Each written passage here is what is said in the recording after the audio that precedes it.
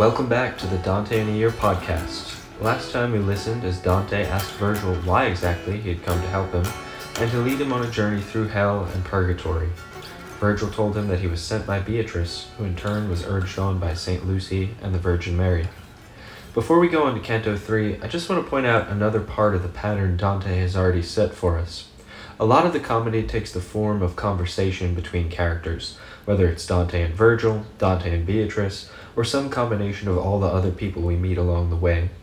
A lot of times we might not understand exactly what's going on in the conversation, and in that sense reading Dante can be a lot like our own early experience of overhearing conversation among grown-ups. Sometimes it's difficult to understand, sometimes it strikes us as a little dry, yet we continue to want to listen, and in listening we grow accustomed to a world bigger than ourselves.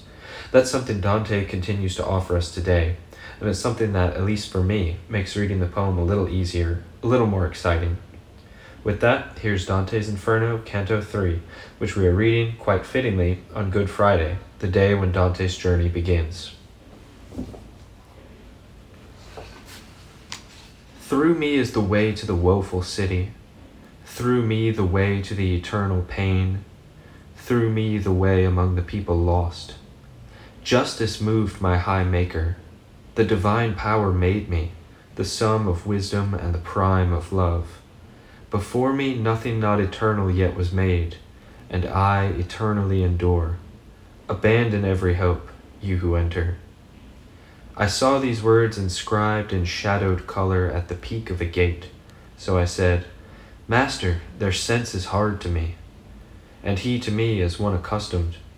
Here you must leave all suspicions. Here should every cowardice be killed. We've come to that place where I said you'd see the dolorous souls who've lost the good of the intellect. And then he placed his hand on mine, with a kind look that comforted me, and led me into hidden things. Here shrieks, complaints, and deep cries resounded through the starless air, so that I began to weep as well. Many odd tongues, horrid speeches, words of pain, anger's accents, voices deep and faint, and sounds of hands slapping formed a tumult, the kind that swirls always in that air tinted without time, like the sand when the whirlwind curls. And I, head ringed in error, said, Master, what is that I hear? And what are these people so overrun with pain? And he to me, This miserable way holds the sad souls of those that lived with neither infamy nor praise. They mix with that wicked crowd of angels, neither rebels nor faithful to God, but outside for themselves. Heaven, not to be less beautiful, chased them out, nor does hell's depth accept them, that those evil things might not glory in them. And I, Master, what is so grievous to them that they lament so forcefully? He replied, Let me speak briefly. These have no hope of death, and their blind life is so low that they envy every other sort. The world allows no word of them. Mercy and justice deny them. Think not of them, but look and pass on.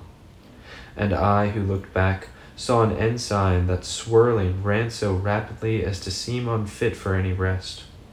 And behind it came so long a train of people that I had not believed that death had undone so many. Once I'd recognized a few of these, I saw and knew the shade of him who gave through cowardice the grand refusal. Instantly I understood and was certain that this was the set of those wicked ones, spiteful to God as well as to his enemies. These scoundrels, never living, were naked, ravaged much by flies and stinging wasps. These streaked their faces with blood which, mixed with tears, was reaped at their feet by irritant worms. And then, as I fixed my gaze further on, I saw shades on the shore of a great river, so that I said, Master, allow me now to know these, and what custom makes them seem so eager to cross, as I see them through the faint light.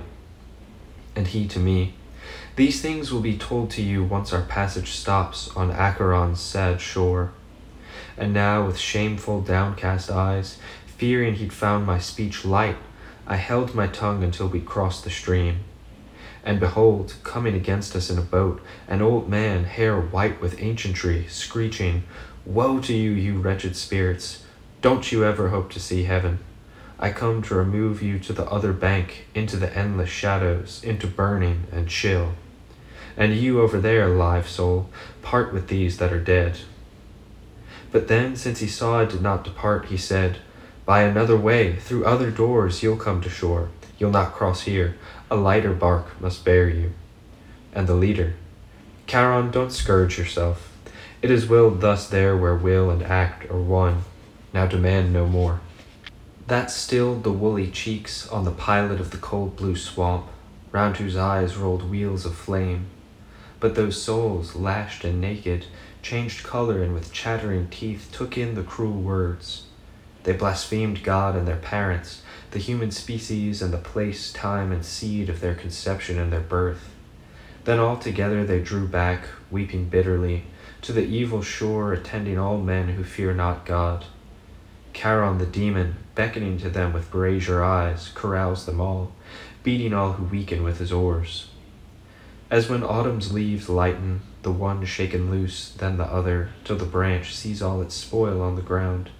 Similarly, the evil seed of Adam hurl themselves one by one from that shore at his summons, like a falcon at its call.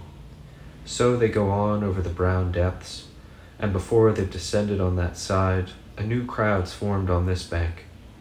My son, said the cautious master, those that die in the anger of God come together here from every place, and they are ready to pass over the river, for divine justice spurs them so that the fear turns into desire.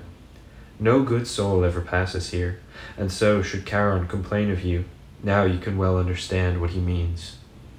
This finished, the dismal plain trembled so sharply that memory of the tremor still bathes me in sweat. A wind leapt up from the weeping earth, flaring in vermilion light which overcame all my senses, and I fell as a man drawn down by sleep.